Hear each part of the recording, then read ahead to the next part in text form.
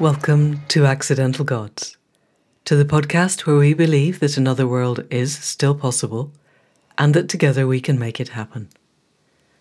I'm Manda Scott, your host at this place on the web where art meets activism, politics meets philosophy, and science meets spirituality, all in the service of conscious evolution and increasingly in the service of finding a way through to a flourishing future that we would be proud to leave to the generations that come after us. My guest this week is an extraordinary individual. Dr. Ros Savage, MBE, started off a fairly conventional life with a degree at Oxford in law and then work as a management consultant. And then she stepped out of that because, as you will hear, it wasn't who she really was. And she went on to become the first, and so far the only, woman to row solo across the world's big three oceans, the Atlantic, and then the Pacific, and then the Indian. She did it to raise awareness of the environmental crisis that is climate change and of the whole ecosystem collapse. And it was, as you might imagine, an utterly transforming experience.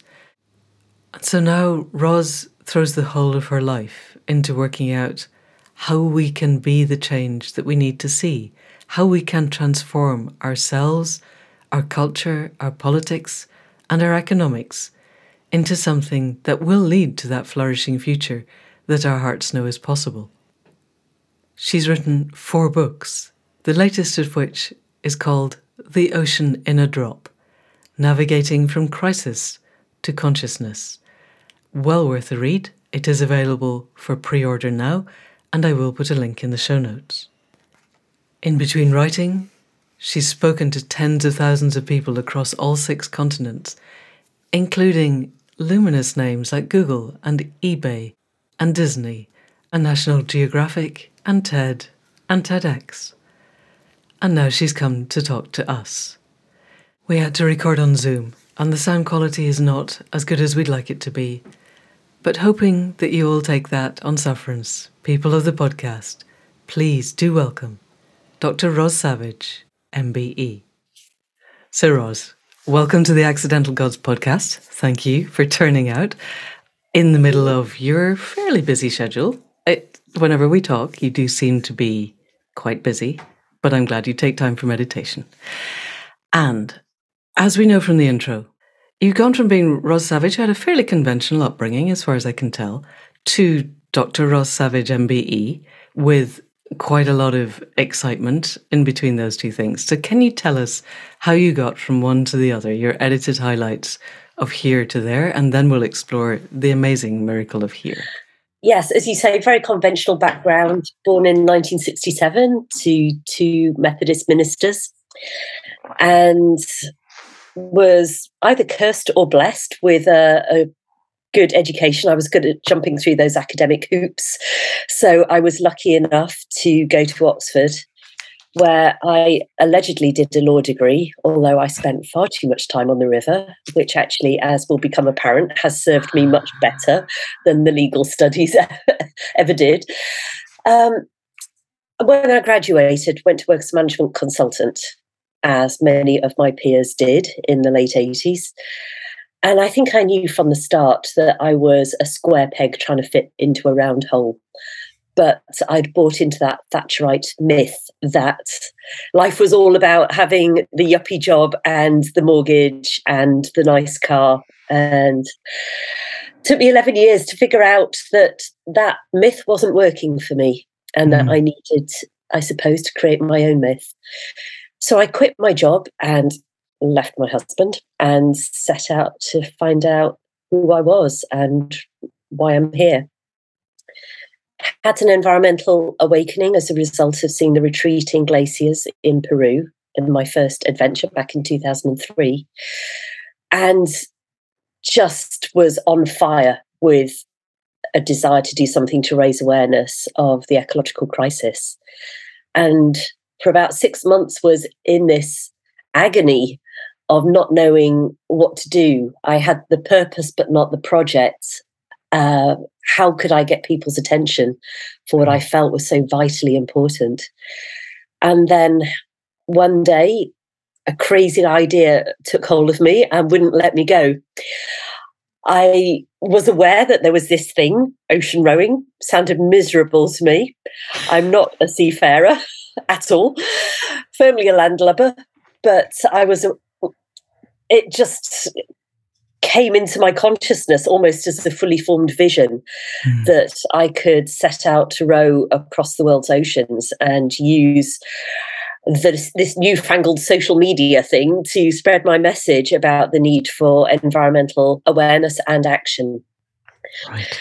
So after a week of weighing this up between hearts that were saying yes and head that were saying no, heart convinced head, and I committed to making that happen. So that's what I did from 2005 to 2011, was to row solo across the Atlantic, Pacific and Indian Oceans.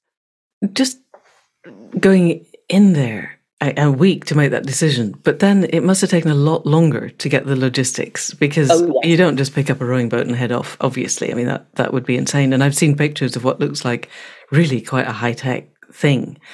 Was ocean rowing enough of a thing that there was an established structure of how you could do it?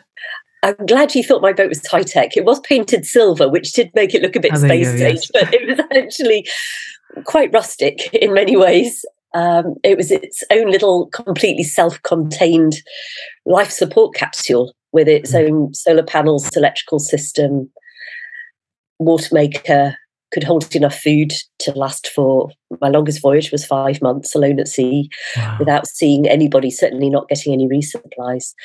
So you're right, it was a pretty massive undertaking. I had 14 months to get ready. Couldn't have done it in 2 months, and there's a particular time of year when you set out to get the best of the trade. What time of year is that? November. So you leave in the middle of winter in Britain. Were you sailing from Britain to begin with, rowing from Britain? No, I left from the Canaries, just off the coast of Africa, heading for Antigua in the Caribbean, which is about 3,000 miles, which is kind of the nursery slope of ocean rowing, except the year that I did it, which was, and still is, the worst year ever for weather in the Atlantic since records began. So yeah, my timing could have been better. And I think because I'd felt so called to do it and was out there trying to be a champion for Mother Nature, I think I'd kidded myself. That the world would be kind to you. that Mother Nature would go, thank you, Ros, here, it's all going to be beautiful. You know, I'd been reading Henry David Thoreau and various other books about contemplatives, and I just thought it was going to be this beautiful spiritual experience of enlightenment, and it wasn't. The ocean just kicked my ass every single day. Anyway, I'm getting ahead of myself. 14 months to get ready. So in that time, in true management consultant style, the first thing I did once I'd committed was to create an Excel spreadsheet with the mother of all to-do lists of what books do I need to read, who do I need to talk to, what do I need to buy, so how much money do I need, my training program, my psychological preparations, the courses I need to take as a landlubber heading out to sea for the first time. So sort of navigation courses or more detailed stuff? Celestial navigation, meteorology, maritime communications, first aid, sea survival. Yeah, it was a lot. Wow. But in a way it was good because it kept me so busy that I didn't really have time to stop and think, is this actually a good idea? I just absolutely leapt in with both feet, which is still my default modus operandi. Just commit to it. And before you find out too much about how hard it's going to be, you're already doing it. You're already doing it, yes. And did you have to raise funding? Did you get some kind of sponsorship for this?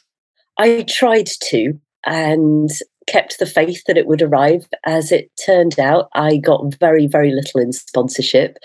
Wow. But heck, I had a small divorce settlement, so a wiser woman might have bought a house with it, but I bought a very expensive rowboat. And because I'm not great swimming in the ocean, did you do a lot of ocean swimming and things so that if you capsized, you were going to survive?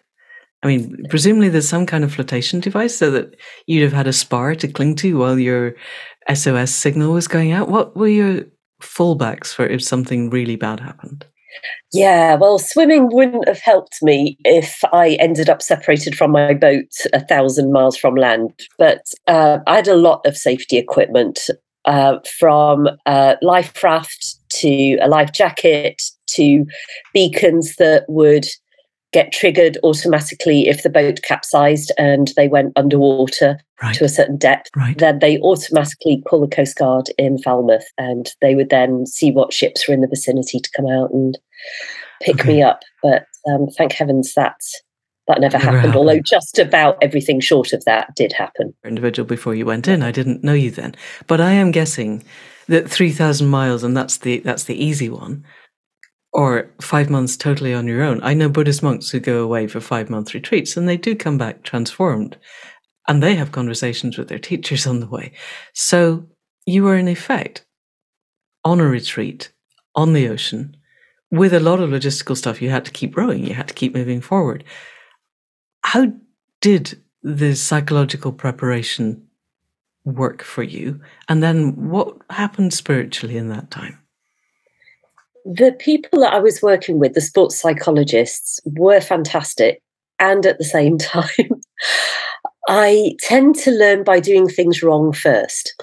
So definitely at the start of the Atlantic, I made life very difficult for myself psychologically. I thought that since my time as a management consultant, I thought I'd already made a lot of progress, both psychologically and spiritually. I thought, because towards the end of my career, my self-esteem was really going down the toilet. I was in such a poor state, trying to be something that I wasn't, which comes with a very heavy cognitive overhead.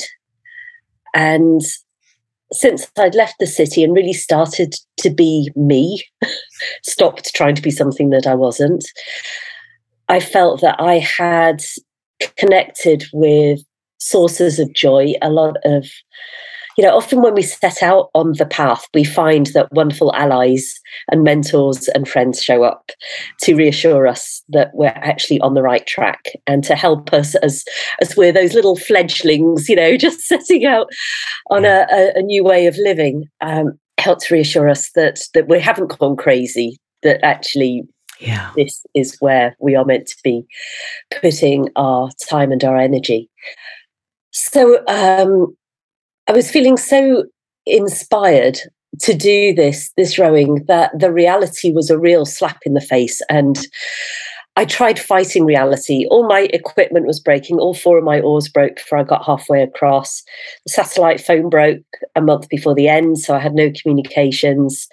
But actually, for me, the worst thing was my stereo breaking, because I'd really hoped that I could use music to manipulate my mood, to cheer me up when things got hard. And for the first month, I couldn't use the stereo because there wasn't enough sunshine to create enough electricity to power anything other than the absolute essentials, which were the water maker, the GPS, and the satellite phone.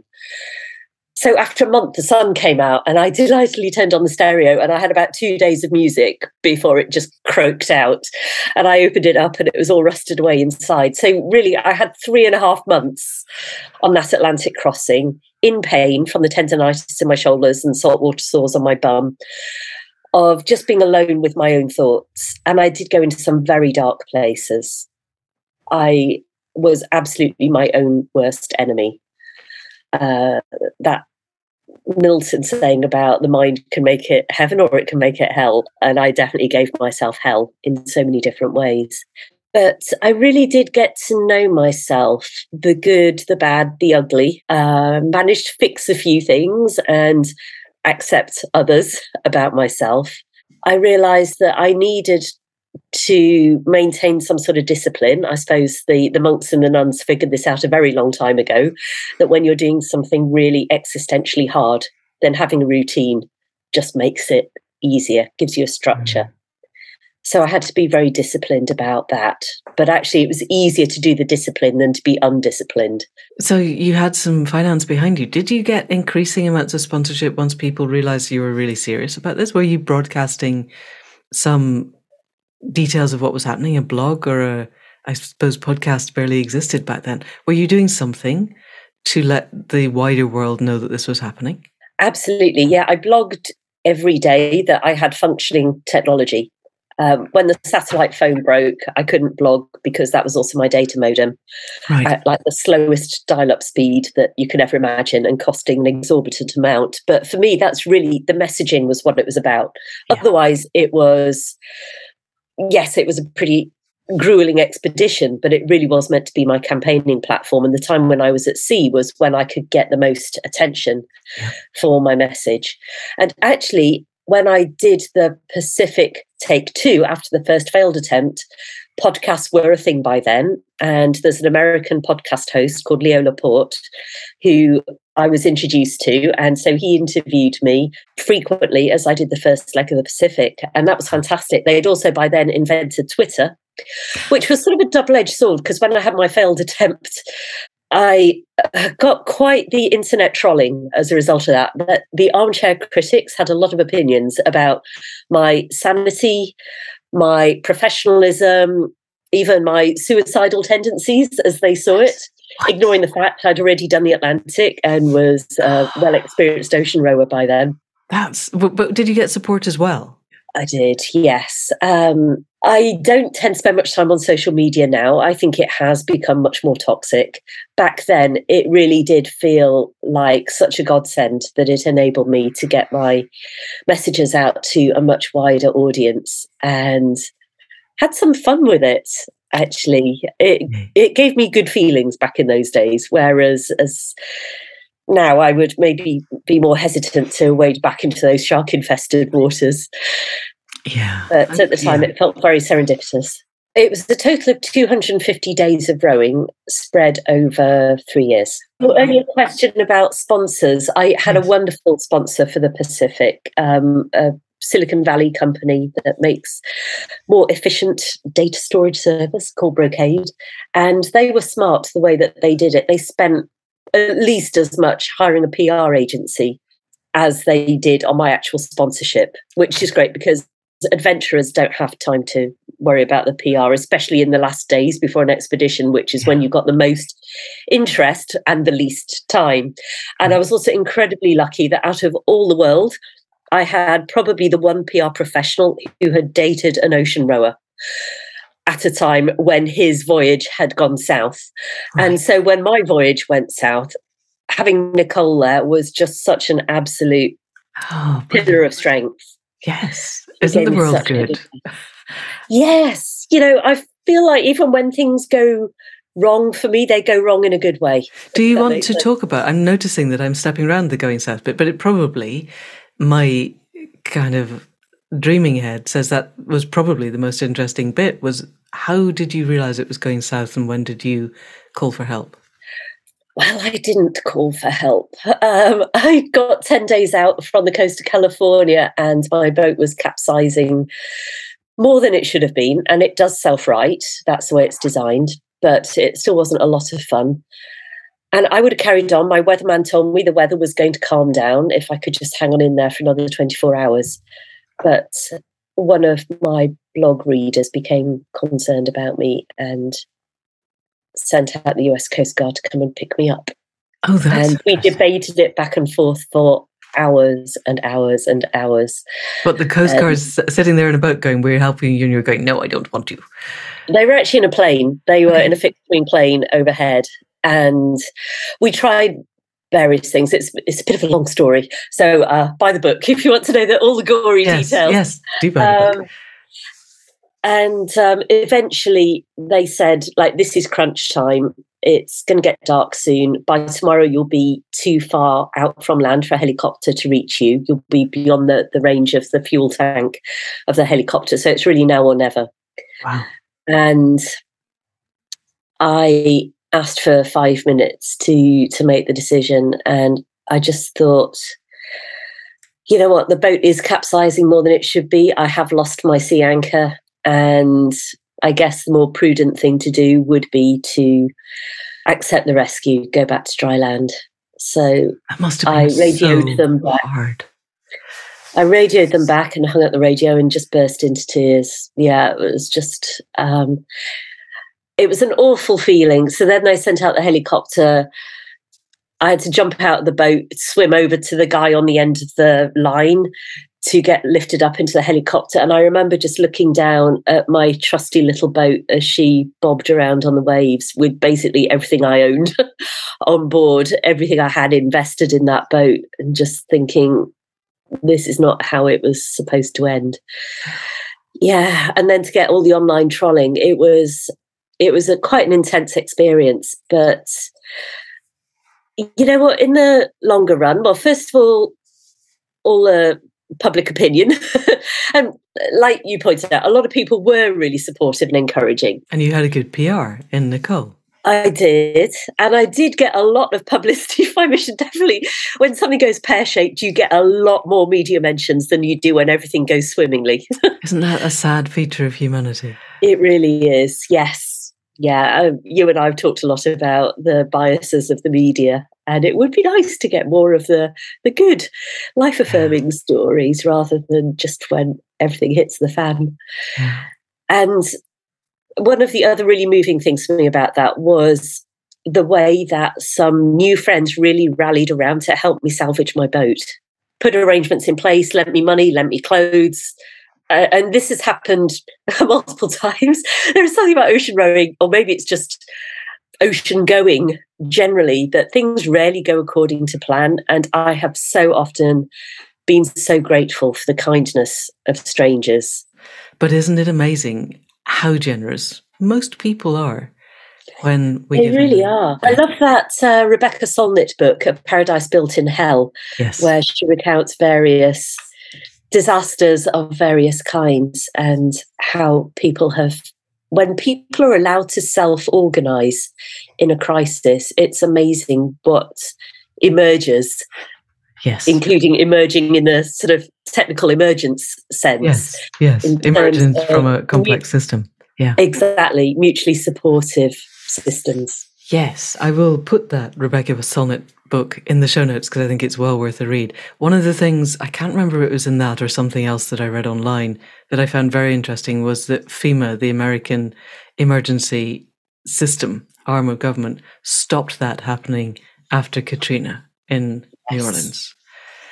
And I don't know, very obviously there's online opinion about whether that was deliberate or just a process of their system.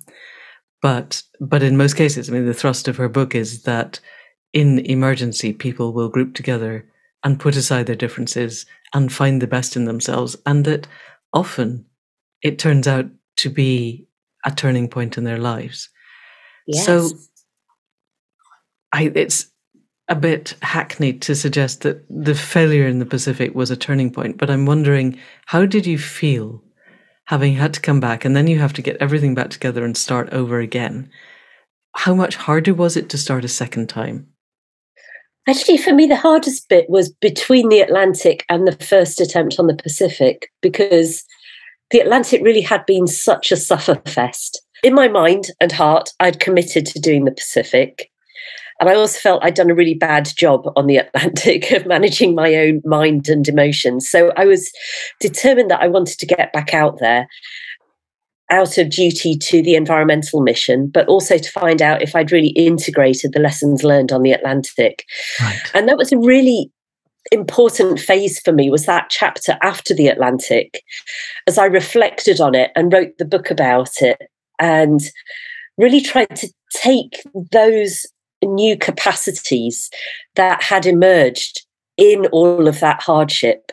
I didn't want to leave that new version of me out on the Atlantic Ocean. I wanted to make sure that that new Ros, that stronger, more resilient Ros, actually became the same Ros on dry land. Right. So that sort of debriefing and integration part was really essential. It's that time traveler's dilemma, isn't it? If you change any of the threads in the past, then you might end up in a different place future. now. Yes. And I'm pretty happy where I am now. So, yeah, okay. No point regretting. if I may, I'd just like to say a bit about a couple of places that I stopped on the Pacific, which I would never have gone to under different circumstances.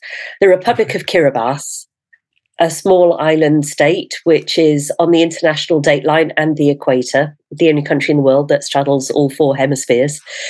And like many small island states, has no point of land more than a few feet above sea level. And that was in 2009 that I was there, the year of COP15 in Copenhagen. And it really brought it home to me what the human face of climate change is and rising seas. And it made me think about how would I feel if the country where I was born and grew up and had all of my life experiences where my ancestors are buried, if that country was going to be drowned under the waves. Right. And to see the Kiribati delegation in Copenhagen later on that year, it was on the final Friday night where the COP had completely failed to achieve a fair and binding deal on climate change. And in a way, their death warrant had just been signed as a nation. And it was really poignant. And then to arrive in Papua New Guinea at the end of the Pacific, just north of Australia, such a fascinating country, 280 official languages, very rich in natural resources, but so many of those resources being sold off to foreign companies and exploited really fast. Tax breaks from the government for 25 years. So the incentive is all there for these foreign mining, logging companies to come in, exploit all of those resources before their tax break runs out. Right. With very little benefit to the local people, because mostly these companies bring in workers from their own countries, very little regard for the environment. While I was there were also protests at the corruption in government, and I see a connection between these phenomena. So really interesting, and I've got a horrible feeling it's a maybe similar picture in a lot of relatively young countries with relatively immature governments. I don't mean that the individuals are immature, I mean that they are relatively new governments that just don't have the resilience to foreign corporate invasion.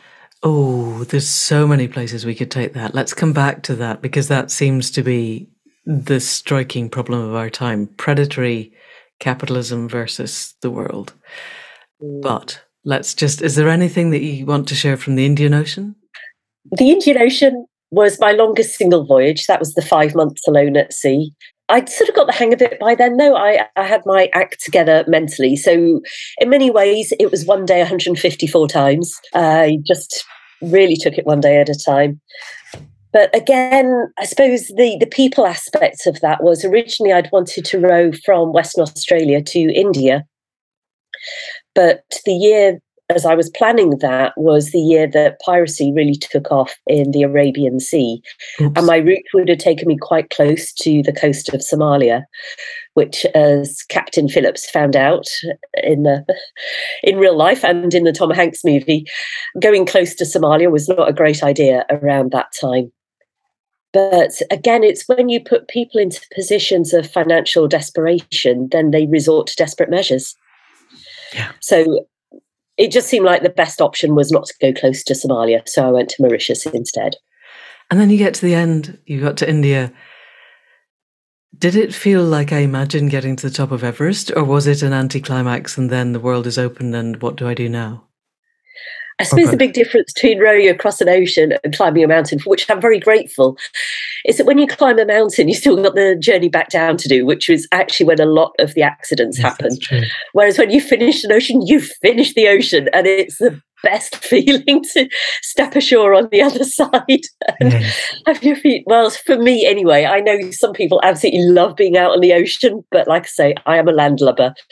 And to be back with creature comforts like hot showers and a comfy bed, just heaven. And you spend about the first 2 weeks just being so grateful to be able to turn on a tap and have water come out of it without having to go through all the faff of running the water maker.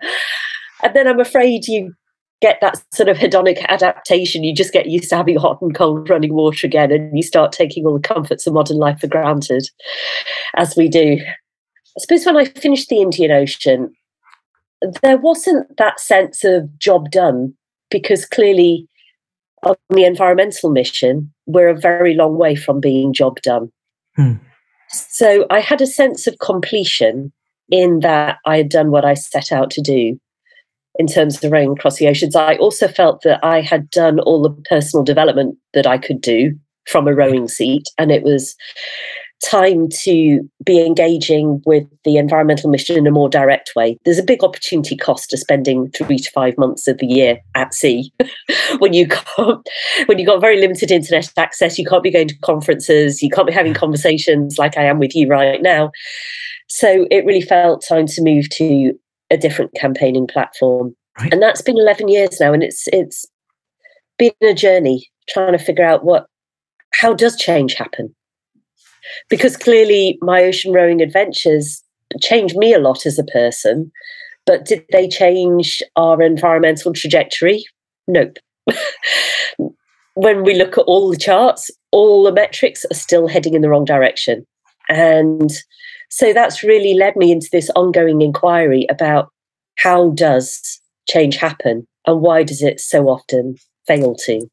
And maybe that's what we can really explore, because I think that's really where you and I connect so deeply with this obsession on how do we go forwards from here. And it may be, who knows, the world's environmental trajectory might have been worse if you hadn't been there giving people some kind of input.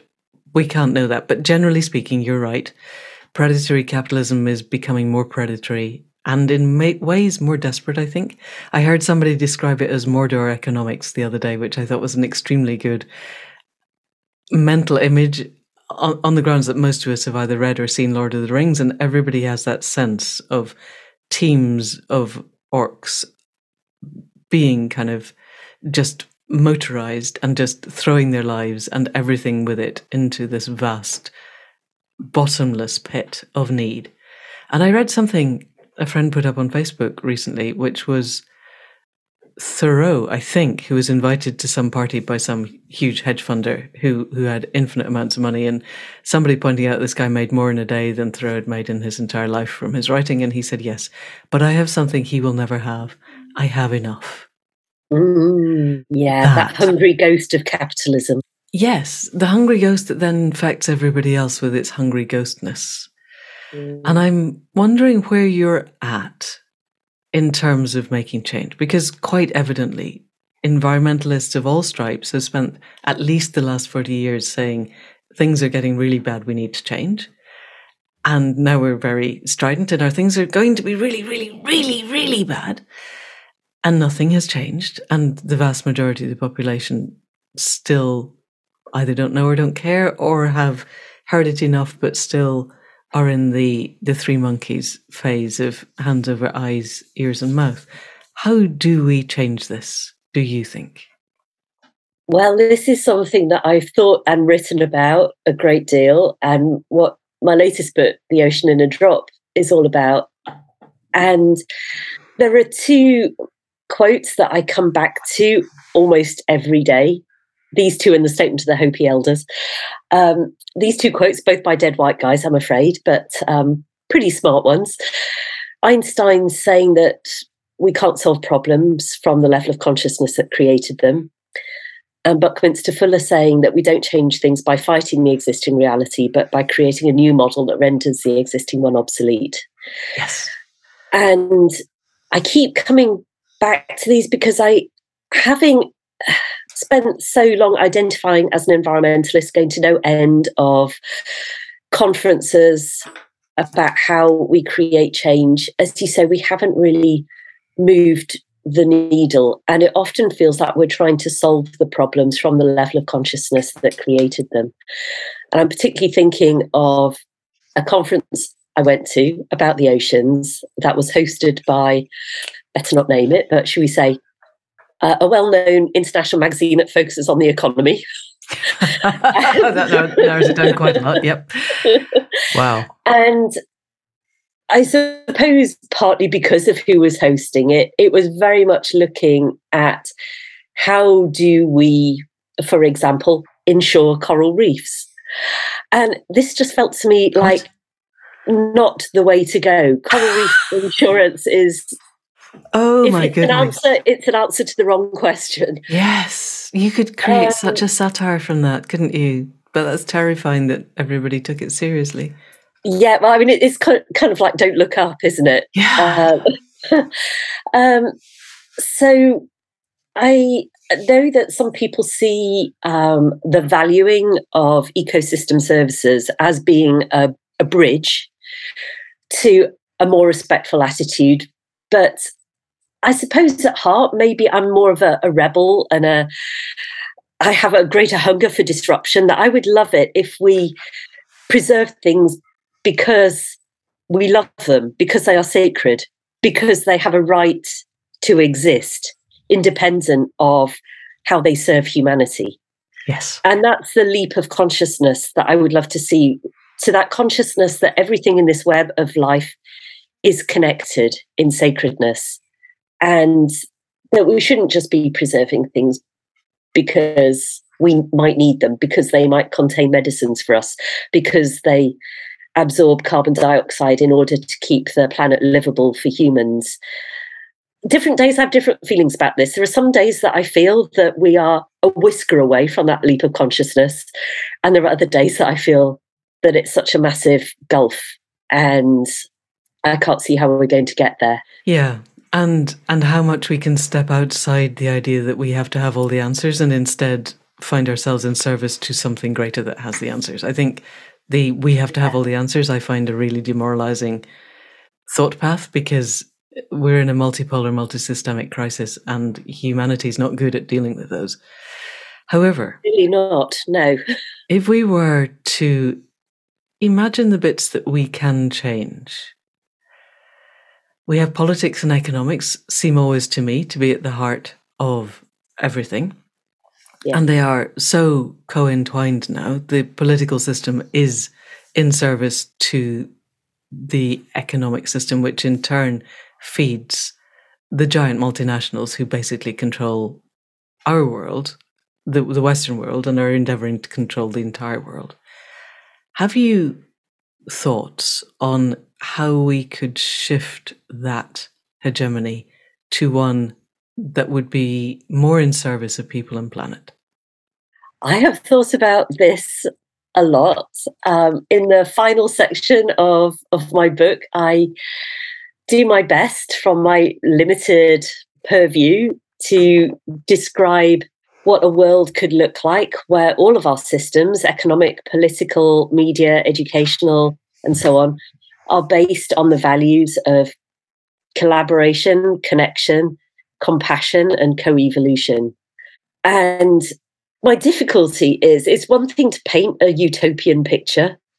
For me, the real challenge is that Horizon 2. Like, we're at Horizon 1 now. I can see Horizon 3, but how do we bridge from here to there? And Manda, you've had a sneak preview of my book. You know, I ran absolutely into writer's block as I tried to figure out how do we get from here to there. And spoiler alert, I went all sci-fi and basically blew up the world with a massive solar flare so that we could restart civilization almost from scratch. And I realized that whole reset, that sort of eschatological last resort, can be very dangerous. It has been used, like that whole regime change desire has been, if you've read Naomi Klein on the shock doctrine, like, it can be, it can definitely have a dark side. So I have very complex and mixed feelings about my last resort there. I like to think of the solar flare as being more metaphorical than, I mean, it could be a prediction. Solar flares do happen, and now that we have an entire civilization based on electricity, when it happens the next time, unless we have radically different power infrastructure, it's going to have a very drastic effect. So it wouldn't do us any harm.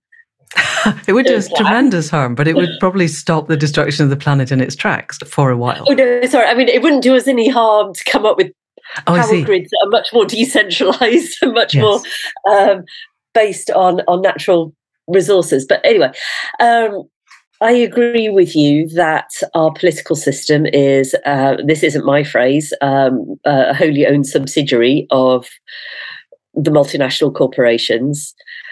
We can't change those two things in isolation from each other.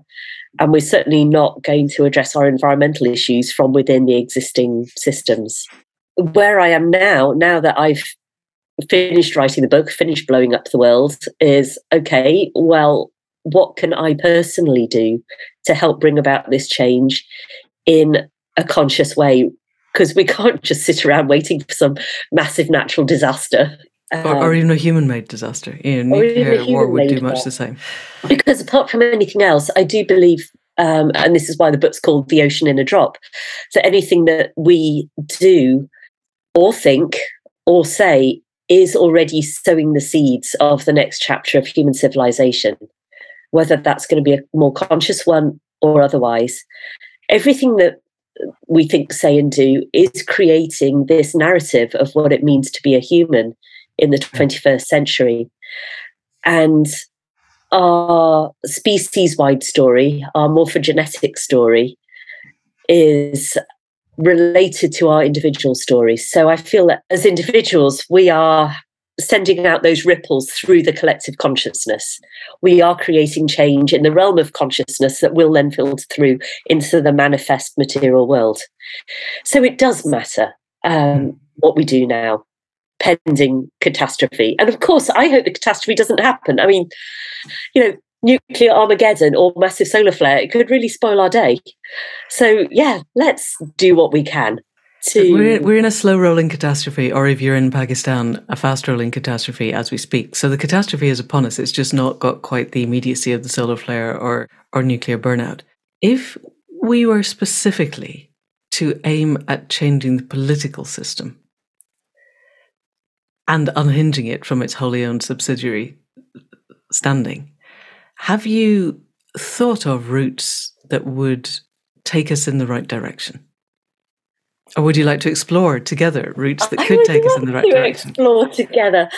Let's see what emerges from the sum total of our intelligences as we look into this. It is very easy to see everything that's wrong with the current system. And as you know, I'm doing a lot of reading around that at the moment. It does seem that certainly in the UK, this first past the post system that we have is really out of date, and that we have technologies now that would allow us to tap into the collective intelligence. Do you have an instinct of what those technologies are? So one assumes they're internet-based, or at least they're digitally based, which does require that everyone has access to some kind of online structure, which actually, strangely, not everybody does. But we could make that possible. You could open up libraries, you could open up churches, you could create ways and have people there to help people find how to know what buttons to press. Let's assume digital. Talk me through how we could do that, what they would do. Well, at the moment, there are some movements afoot that would give the citizenry the right to vote on legislation as it's going through Parliament. But that seems to be starting a little bit too far downstream. So something that I'm curious about is, what would it be like if the legislation was actually drafted by a citizens' assembly of people from really diverse walks of life? I think it's probably stating the obvious to say that our politicians mostly come from a fairly small subset, certainly here in the UK, I'm guessing also in the US and in many other places besides. And I would love it if we had this idea of the veil of ignorance, where people draft legislation not knowing where in the social structure they would be in relation to that legislation when it comes into force. So in other words, the legislation should work for everybody within the society and should be drafted accordingly. But unfortunately, we don't know what our blind spots are. And I think there are probably a lot of good people in government, but like the rest of us, they have confirmation bias and blind spots and all of these other cognitive biases that we have. So what would it be like if we had people from the whole spectrum of society getting together to say, well, actually, that piece of legislation wouldn't work for me and the people that I know living in our council block or in my old people's home or whatever, because this and this. Yeah. And then you have to have people listening who care about that, because plenty of people tell, for instance, the Tories, that their current ideas wouldn't work for 99% of the population, but they don't care because the 1% they would work for are the people pulling their strings. So I have two questions on citizens' assemblies. It seemed to me that they worked incredibly well in Ireland and that model has permeated the world. And what they did was pull together in a very small country, 99 people, and made sure they were demographically spread. But then the demographics of Ireland are not huge, to be honest. And then they asked them, what questions could we usefully ask in referenda? And then, having narrowed it down to the abortion and the gay marriage, then they got the citizens' assemblies to figure out the actual wording of the question, which was very big. And then Ed Miliband's podcast really pushed this, and the Parliament of the UK took up the idea of a citizens' assembly, not the government, and they pulled together a citizens' assembly to look at climate change. And the citizens' assembly was structured such that people who fed into it were defined by the parliamentary committee that had set it up. And as a result, we had a citizens' assembly that came out with the idea that the solution to climate change was to ban the use of SUVs, which is terrifying, frankly. And just, on every level is incorrect and fatuous. And if that had been our only example of citizens' assemblies, nobody would be considering that a citizens' assembly was a useful thing. So I agree with you. I think citizens' assemblies have the potential to be a really good idea. But I'm also aware that quite clearly they are capable of being neutered before they start. So how do we get to grips with creating citizens' assemblies that aren't going to decide that banning SUVs is the answer to climate change? Well, something else that I've been thinking about that I write about in the book is how we could make governance much more decentralised and much more localised so that it's much more in tune with the actual community where it arises. So in a way, it connects with Ellen Ostrom's work on the governance of the management of the commons, where the people who are going to be affected by a policy get a say in that policy, and it's adapted to the specific needs of their bioregion. The model I describe in the book, although it's not fully fleshed out, it's just a short section, not even a chapter, is having local councils that are sort of loosely based on Joanna Macy's Council of All Beings idea, where you don't just have people representing humans, but you have people representing water or the forests or a particular species of animal, and speak for how that species or entity is going to be affected by the policy under discussion. And people in my idea would start being involved with these councils from really quite a young age, from like age 13, and go all the way up to advanced old age, with the elders passing on lessons learned from history to the youngsters. So you get more continuity there of what's worked in the past and what hasn't.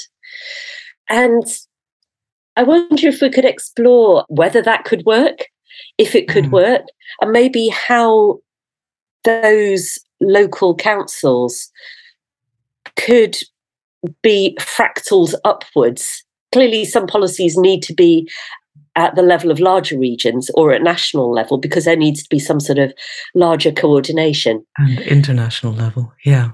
Yes. There's exactly a system that I've read, and I, to be honest, can't remember where, but it's, you start out at very small numbers, like street level.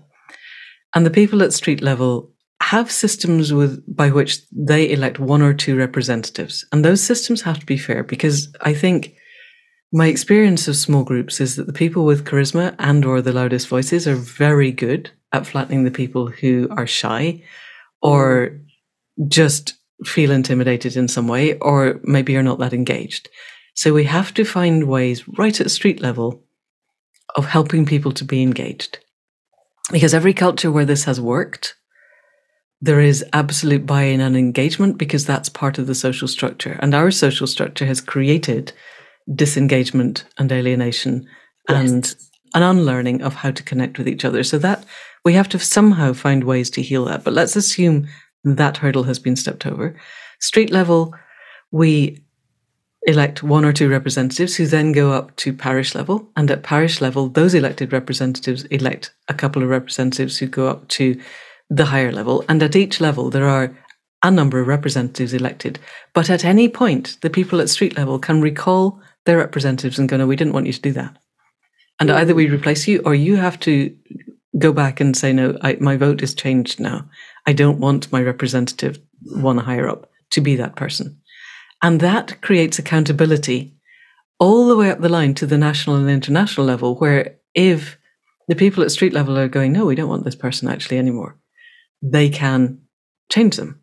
And I think that works in a system where the legacy and social media are not stacked in favor of outrage. Yes. And where they are stacked, where we've got the race to the bottom of the brainstem, where outrage is the currency by which they enlarge themselves, and enlarging is essential because that's what vulture capital requires, then that system will break down very quickly. Because while people are unable to think because their amygdalas have been hijacked, and I'm aware that my neuropsychology friends don't like me using clunky neurophysiological metaphors, but there is such a thing as limbic hijack. And I'm aware that the limbus may not be an isolated neuroanatomy thing, but still, the thinking fast and thinking slow happens. And this requires that people are either very good at thinking slow or have hooked into a level of awareness that is much more compassionate than social media normally allows. So we need to find ways that give power back to the people, but we need that power not to have been hijacked in advance by a combination of the Twitter and mail. And I don't know how we get to the not hijacking until we've got control of the polity. There's a kind of Ouroboros swallowing its own tail there. If we could legislate for the mail and Twitter, for instance, or TikTok or whatever, to have to behave differently, but to do that, we'd have to have got the control of the polity that they are currently preventing. Over to you. I'm curious about who's the we in that and the control part. I wonder if the we is all of us and the control could be people recognizing that the shock and outrage algorithms are not serving any of us. I was just a bit concerned about I wonder if we can switch from control to responsibility or some other kind of framing around that. Yeah. Okay. Yes, we could. So I'm very aware that we're in a multipolar trap system. This is back to Schmachtenberger and trying to find the third attractor.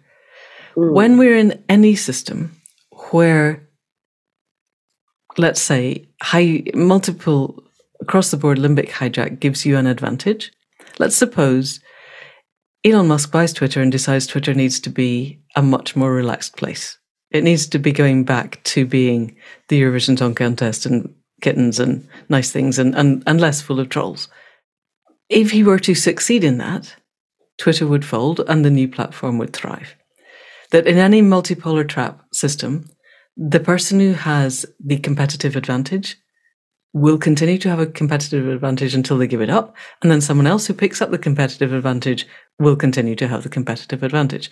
How do we create a system where dopamine versus serotonin, the one marshmallow versus the two marshmallow, let's assume Twitter is the one marshmallow. So this requires people to understand that there was a study done a long time ago in Harvard where they gave children a plate with a marshmallow on and said, if you cannot eat the marshmallow, when I come back, I'll give you 2 marshmallows and you'll get them both. Guy goes out the room. A percentage of the children are able to sit there and just stare at the marshmallow.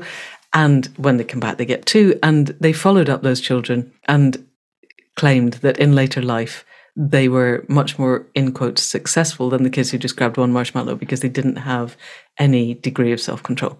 That study has since been overturned multiple times. However, the concept of pleasure versus happiness, or dopamine circuits which are very fast but not long-lasting. You get the dopamine hit and immediately you want another dopamine hit because it doesn't last, versus serotonin pathways that take longer to trigger but are much more long-lasting.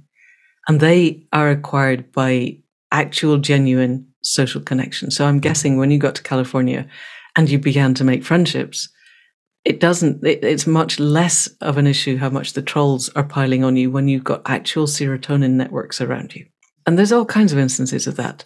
So pornography is the one marshmallow, it's the hit that doesn't fill anything, so people keep using it, whereas actual building genuine intimate relationships takes time and effort and can be complex, but it builds that serotonin network.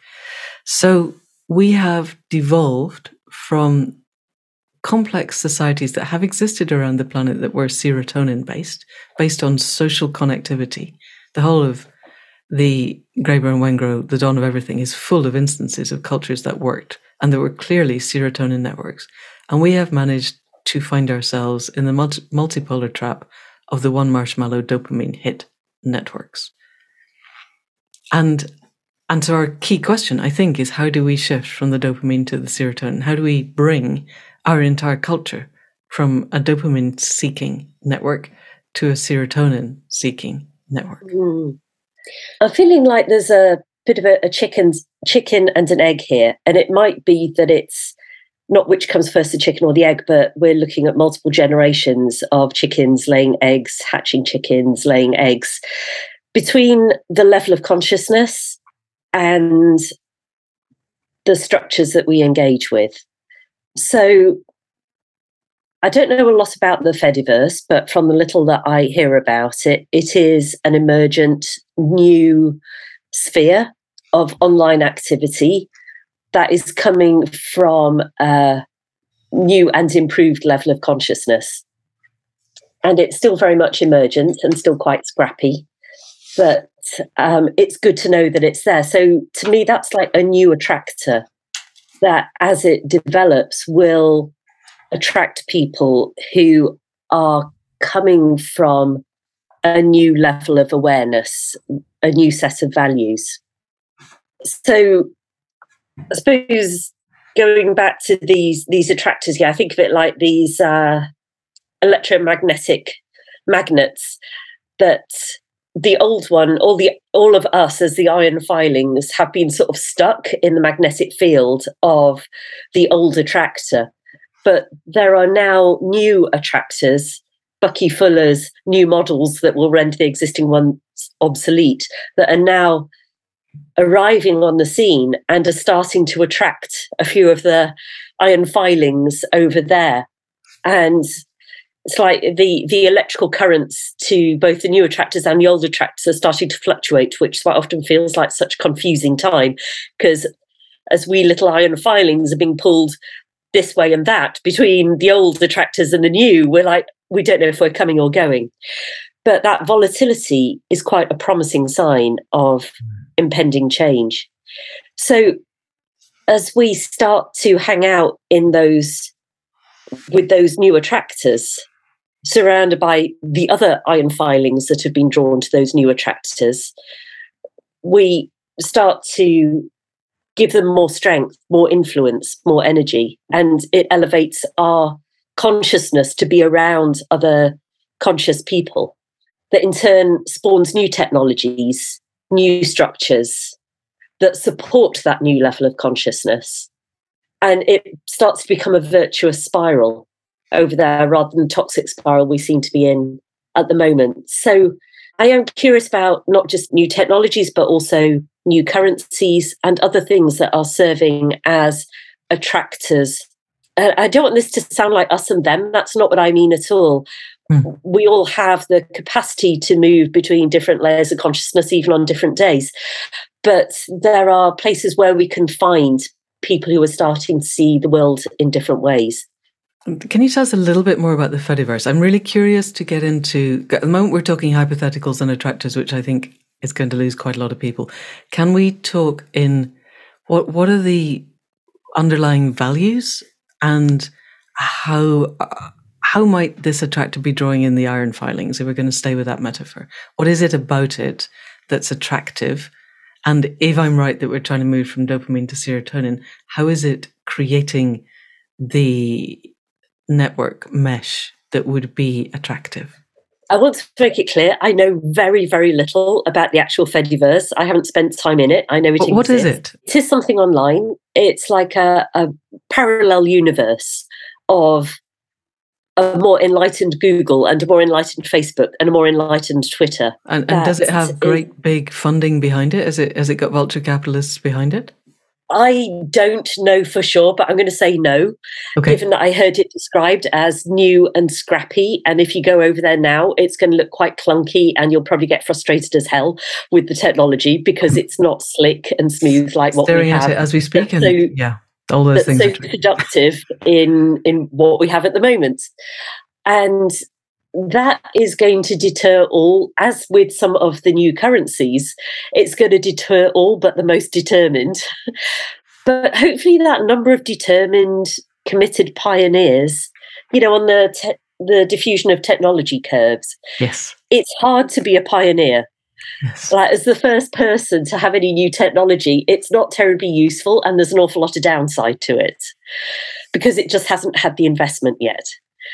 But hopefully there will be enough people who are willing to commit to it and to explore it and to improve it, and in their wake to draw in more people until it reaches critical mass. From the pioneers, you get to the early adopters, and then you start getting to the early majority, and that's when it really has the opportunity to take off. But there will have to be some people who are willing to put in the hard work up front. Yeah, and I'm guessing that when you say invest, you mean invest time and energy and not necessarily invest megabucks. Yeah, I'll put that in the show notes. It looks really interesting. Okay, very finally, in politics itself, in the UK, because that's where we are, but I think political models around the world are broadly based on what Churchill, I think, completely wrongly described as the worst system of organising things except for all the other systems. But what we laughingly call liberal democracy is what we have. If you were given the power to change our system tomorrow into a way that would lead us towards a better system, could you cobble together concepts and values that you would seek to apply to make it better? What a beautiful question. I have been playing for the last few days with the idea of a ministry for the future, inspired by Kim Stanley Robinson's book called A Ministry for the Future. Because I think one of the problems with our current model of politics is that it does encourage short-term thinking as far as the general election, if even that far. And what we really need is longer-term thinking and to be building the resilience, to be regenerating our soils, to be creating more strength in the local communities. And I've also been thinking a lot about this in the context of the mental health crisis. Like the Lib Dems, for example, are offering to commit more money to mental health services for young people. But as well as that, I think we also need to go upstream from there. Like, if I was a young person now, I would have mental health issues. Why wouldn't you, when you're looking to inherit a future of a massively degraded ecosystem and potential nuclear Armageddon and biodiversity loss and, I mean, you know the list. I don't even need to name all of the usual suspects there. But, that having a mental health issue is an entirely rational response to an insane world. Yes. Sorry, I'm getting quite worked up over this. That's good. So, as well as offering counselling and, heaven forbid, but pharmaceuticals can serve a useful short-term purpose. I can see you pulling a face at me and, me too. But I'm really saying we need to get to the root causes of this. Yeah. We need to create a world in which young people don't need to be going through this existential angst and fear of the future.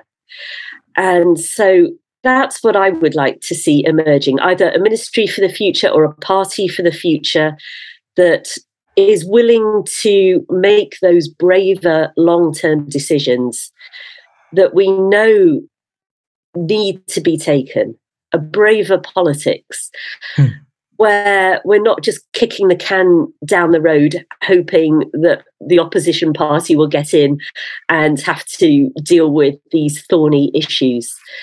Yeah. Okay, I like that. A braver politics where we have a party for the future that looks forward and makes long-term decisions, slightly in the way that Wales does. They have a minister whose job it is to think for the next 7 generations. And I think that's beautiful. And apart from anything else, she's stopped their road building program. It's fantastic. And just because she said, I've got the capacity to not have to think party politics and actually to think long-term. And it completely changed her view and her capacity to stand up in a room and go, this does not have a good long-term impact. We shouldn't be doing it. And thereby give everybody else the chance to go, you know what, you're right. Yeah, bless Jane Davidson for bringing it in the Future Generations Act. Yeah. That is what we need. Is at the moment it feels like politics is very tactical. It's just like reacting to the latest crisis instead of long-term strategic.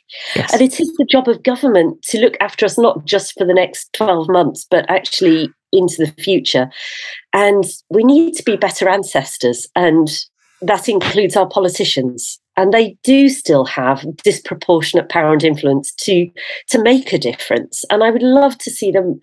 I do believe that many of them, I might even go so far as to say most of them, do have good intentions, but the incentives within the current political structure are in the wrong places. They discourage that long-term thinking. And maybe we as the voters also, we need to put our hands up and say what standards of long-term planning and integrity are we expecting from our politicians. And I'm still optimistic despite everything. And there are so many reasons not to be, but I do believe in our better nature and that we do want to improve and evolve and grow as a species. And at the moment, so many of the structures are pulling us in, as you say, race to the bottom of the brainstem. They're not encouraging us to be our better selves. So again, chickens and eggs.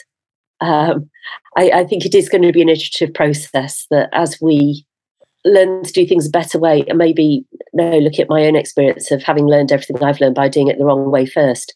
As we go, you know what, this is not working. And as it becomes increasingly obvious that it's not working, that I hope we will create better structures that in turn birth higher levels of evolution, that in turn birth yet higher, better structures, and so on into a better future. I think we could still do it. I think it's going to be a bumpy ride. I think it may even be a traumatic ride at times, and things may have to blow up in our faces from time to time. I think we will get through. But hopefully, as a species, we will get through. So thank you. That feels like a really, really good place to end. Thank you, Ros Savage, for all that you're doing and all that you've done, and for coming onto the podcast. My pleasure. Thank you so much, Manda. Very grateful to you. And that's it for another week. Enormous thanks to Ros for all that she is and does, for the depth of her thinking and the breadth of the ways that she stretches her minds into possibility. Her book does explore all the ways that we can change, and at the end does look at how we could transform our culture and our society and our way of being on the earth. Well worth a read. We also looked at things like three horizon thinking and multipolar traps and attractors, and I will put links to those ideas and where they come from in the notes, along with Naomi Klein and Elinor Ostrom and anybody else that we mentioned on the way through. I've just finished the second draft of my own book, which doubtless will be the second of many, many drafts, so it's not going to be out yet. But it does mean I've been thinking a lot about how we transform our politics and our economics, starting where we are and moving through in a way that feels coherent. And one of the key things seems to me that we are able somehow to bring about in ourselves the shift from the dopamine hits to the serotonin networks, that 1 marshmallow to 2 marshmallows shift, the capacity to not need to read the Mail or even The Guardian for our little hits of outrage, but instead to find ways to communicate with each other that are measured and intelligent and have emotional depth and spiritual breadth, as well as some kind of anchoring in a reality that we can trust. So finding coherent ways into sense-making and connecting are going to be really big themes of this podcast as we move on into 2023. My speaker list is booked 6 months in advance at the moment, so people that I think are really interesting now won't actually be on the podcast until March of next year. But hey, that's what happens when the world is full of really, really interesting people. So that's it for now. Enormous thanks to Caro for heroic sound production and for the music at the head and foot.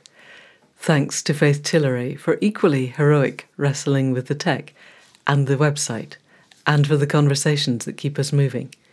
Thanks to Anne Thomas for the transcripts, and to you for listening. And if you know of anybody else who wants to row solo around the world, or even wants to look more deeply into the groundswell of their own being, then please do send them this link. And that's it for now. See you next week. Thank you, and goodbye.